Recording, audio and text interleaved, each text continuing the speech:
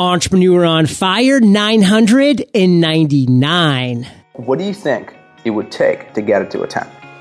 Hey, Fire Nation, and welcome to Entrepreneur on Fire, where I chat with today's rockstar entrepreneurs 7 days a week.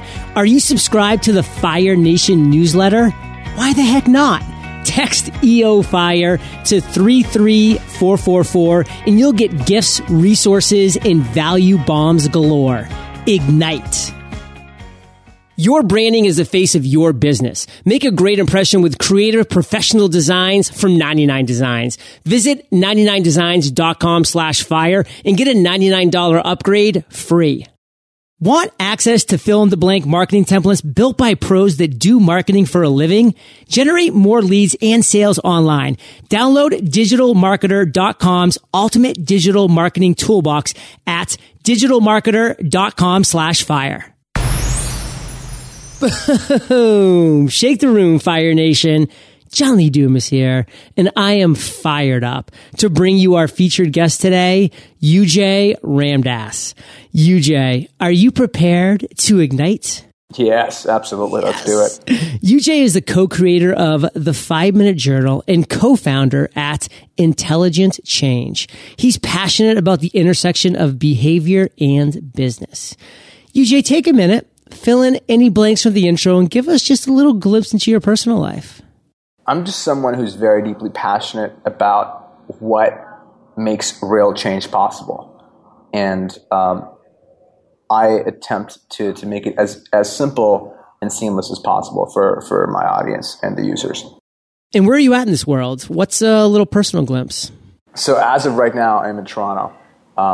I travel quite a bit. I just came back from Florida. I'll be in Montreal next week. I'm trying to minimize that, but I'm also trying to figure out another place in the world that I would like to call home base. And that's a glimpse of my personal life right there. And I enjoy this situation where Toronto is a great city. It's a vibrant city. It's got lots of entrepreneurs and going on. There's a lot of art here. A lot of people from all over the world. But as a lot of people, fellow Canadians would agree, about 4 to 5 months of the year, it's pretty wild. It's pretty wild. And at least 3 of those months, I'll want to escape somewhere. So I'm trying to figure out where I want to do that and where I want to call a second home. Now, being a fan of Toronto, if you had to choose between these nicknames of Toronto, what would you choose? The Top Hat of America, T.O., or the Ront? T.O. Okay, fine. I was kind of hoping you were going to go with the Ront, but if it has to be T.O., it's T.O.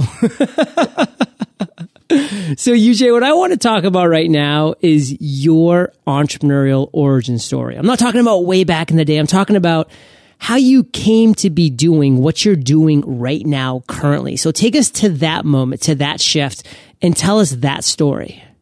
I'm not sure there's one specific story, because I honestly believe, there's a few stories there where as we choose to go through this journey of life, there's, I'm somebody who believes in the importance of introspection. And if at all I have some kind of edge, it's probably in the avenue of really going deep and learning as much about myself as possible.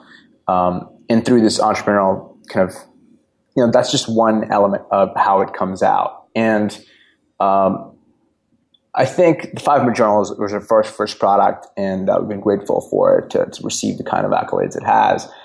And I think, it really started when I was 19 or 20 when I started to do a version of the 5-Minute Journal that I'm doing now. And that was a way of self-improvement and becoming better. And I always knew that at some point I wanted to create something of my own and really create something that made an impact on people's lives. And as time progressed, I realized it would be in the world of helping people change behavior and helping people stick with habits and things of that nature. And, as time passed on, I met somebody who is now a dear friend, Alex Icon. And we had a good walk. We had a good walk right here in Toronto. It was in the summer, in Midtown. And as we generally do, we talked about life, business, habits, women, marketing, probably in that order. And he was talking about his morning routine, and I was talking about my night routine, and how we like to do it and our nuances around it.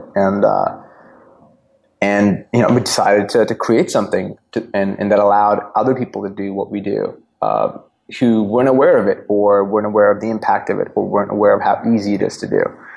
And we shook hands right there, and the journey begins. That was the start of this business. So you're a location independent entrepreneur. I mean, you're trying to decide where that next move is going to be. I mean, that's a pretty enviable situation to be in. So definitely congratulations on that. Fire Nation, our listeners are entrepreneurs. We're small business owners. We're wantrepreneurs. So we love to see how people create viable businesses. So can you share the different ways that you're currently generating revenue? Fire Journal has an app, and it's a physical product. So that's our primary way. We don't do affiliates. We're very selective of what we introduce to our audience, etc. So those are our primary ways of generating revenue. So I want to talk about stories, UJ. And the story that I really want to focus on first is what you would consider your worst entrepreneurial moments. That time that was the lowest of the low. And really take us there. Take us to that moment and tell us that story. Well, it would probably be the first week first or second week, rather, after we launched the app. And because the first week was pretty good, because we had a bunch of traffic. We had a few spots in the App Store in the US and Canada and then worldwide. But the issue was, we worked, without dropping any names, we worked with a developer that hadn't really tested the entire thing, and we really rolled it out a little early, and that was a massive mistake. And the second and the third week, it became very apparent that it was not entirely finished, and even scarily, more scary was the fact that he didn't know how to work with a lot of the deficiencies, and he couldn't fix a lot of those things.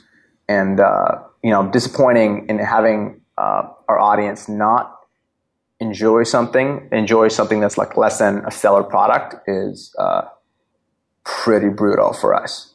And that was definitely a pretty low moment, because we were at this point where people were paying good money for this app, and we had to really figure out how to fix that pretty quickly. So what was something specifically that you remember that you were just like, oh my God, I can't believe we let this person down in this way? Or what was just a breaking moment? The emails, right? So the emails, in a lot of our audience, like most of our audience are massive fans of us, and they've been following us for a while. And they're also entrepreneurs, and they're also wantrepreneurs, and they're also people who are looking to create wonderful things in the world and believe in their ability to make things happen. It's one of the reasons why I'm so passionate about our audience, is because they're amazing. They really are, and a lot of them do great things in the world. And so first of all, disappointing people I respect is hard, but also I think I remember reading an email of somebody who'd lost their data, like a couple of weeks of stuff they entered every day, pictures, everything, and that was brutal to experience. To know that they've had that happen, and to know that, to be honest, we disappointed them. Right? They expected something when they bought us. Every customer does, and then we didn't deliver, and that was nuts. That is tough. Now, looking back on it, in hindsight, what do you really want to make sure that our listeners, Fire Nation, take away from that moment, the lessons you learned? There were a few lessons there. The first lesson is obviously hiring. You want to ensure that your hiring process is very tight, and there are a lot of books on hiring and a lot of other stuff, but I'll give you a very simple resource that 9 times out of 10 will give you a really good sense of who the person is who you're hiring. And that's one simple question. Who are 3 people you've worked with before that have done a deal with you that would do a deal with you again. I'd love their names and phone numbers. That's it. 3 people that have done a deal with you that would do a deal with you again. And just call all of them, right? Find out how their experience was. Was it good? Was it not good? Dig deep. Find out. Get on a 15, 20-minute conversation with them. Most people are more than happy to do that. Most people who've done a deal with somebody else and it meant something to them are more than happy to do that, especially if it's a role or a situation that is time and capital intensive. And that's a great place to start. That's one. The second one, whenever there's a software situation, you'll want to iterate as much as possible, and you'll want to beta test as much as possible. You want someone to do something called a code audit, which is go over the code, see if there are any inconsistencies, and fix that right away. Things like that. You'll want to do this ahead of time, and you'll want to manage for development timelines. These are all very specific, obviously, but I'm pretty sure most of your audience might be creating software, SaaS, or physical products. Yeah. A lot of the time, these guidelines can be applied to pretty much all 3. I think it's so critical to really go through this process when you're about to take that big step, both financially, but also with time and bandwidth. I mean, those are valuable things as well. And, of course, you're going to get, some feedback from the person you're about to hire about people that they've satisfied and good referrals that they've had. But you really need to dig deep in those. Just like UJ said, you need to make those phone calls, ask those tough questions, really, make sure that you're holding the referees' feet to the fire as well, because it's so important that when you go forward, you are picking that right person, because that is going to be your reputation, your time, your bandwidth, your energy and finances that are going into these products, Fire Nation. So critical stuff. And UJ, you've had a ton of light bulb moments in your lifetime. You've had a lot of these aha moments, but knowing my audience, which is similar to yours in a lot of ways, what do you think is a story of an aha moment, of an epiphany that you've had that you think will resonate with them? And tell us that story. The one thing that, I can definitely share an aha that made a difference in my life. And, that's such a foundational business concept. At least in the B2B, actually it can be B2B or B2C space, it doesn't matter. And that's the concept of a wow effect. And the general idea and principle is very simple. That, when you see something, when you see a new product, when you see a new service, when you see a new offering, whatever that is, unless you go, wow, what is that? How can I buy it? How can I have it? How can I be involved? Unless you get that kind of a reaction, iterate, figure out something else, improve the product, improve the service, improve the offering. I think those kind of lessons are so important because, when you're developing products, when you're developing services, when you're creating businesses and you want to generate positive cash flow, it's so critically important to develop something that is remarkable, as Seth Godin would say. This is different. It's fundamentally offers such value, and it's so different from what anybody else is doing that you can choose to charge a little higher and a little more premium and offer more value for the premium that you're charging. Unless you have a wow, go back.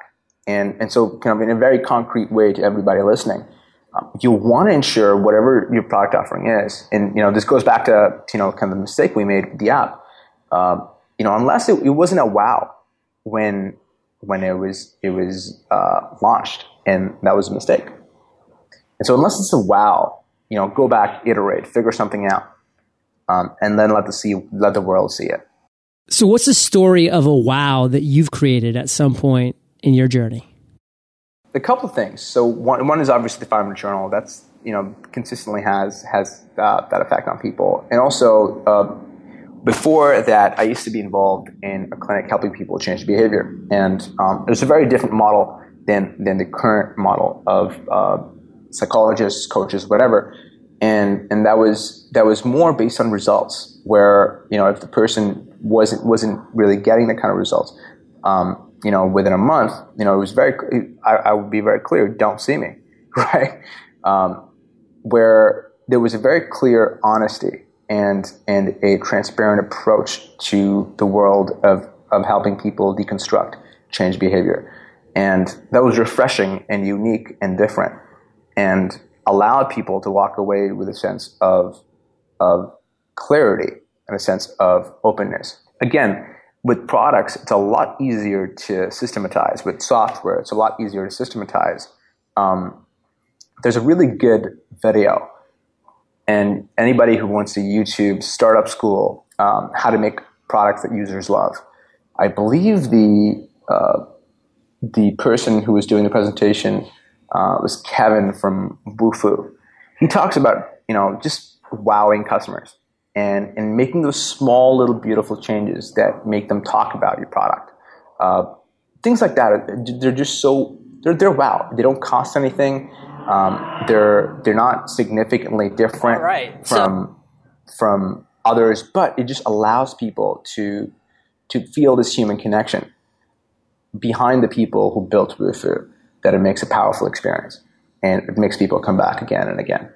I love this. And the wow effect is so important, Fire Nation, in so many different levels. And with your product, services, communities, it is your job to bring the wow effect to your clients. It's your job to bring it to them, not have them discover it on their own after they've made that purchase, what have you. So we'll definitely link that up in the show notes. And I've actually pulled it up here. It's Lecture 7, How to Build Products Users Love by Kevin Hale. So it's based out of Stanford University. Cool stuff. So that'll be in the show notes page. And UJ, I'd love to ask a question of you. This is sometimes a tough question for our guests to answer. Sometimes it's a tough one. What's your biggest weakness as an entrepreneur? It's a little easy for me. Right? It's just operations. Just I'm really great at systematizing and putting systems down and enforcing those systems. But anything to do with like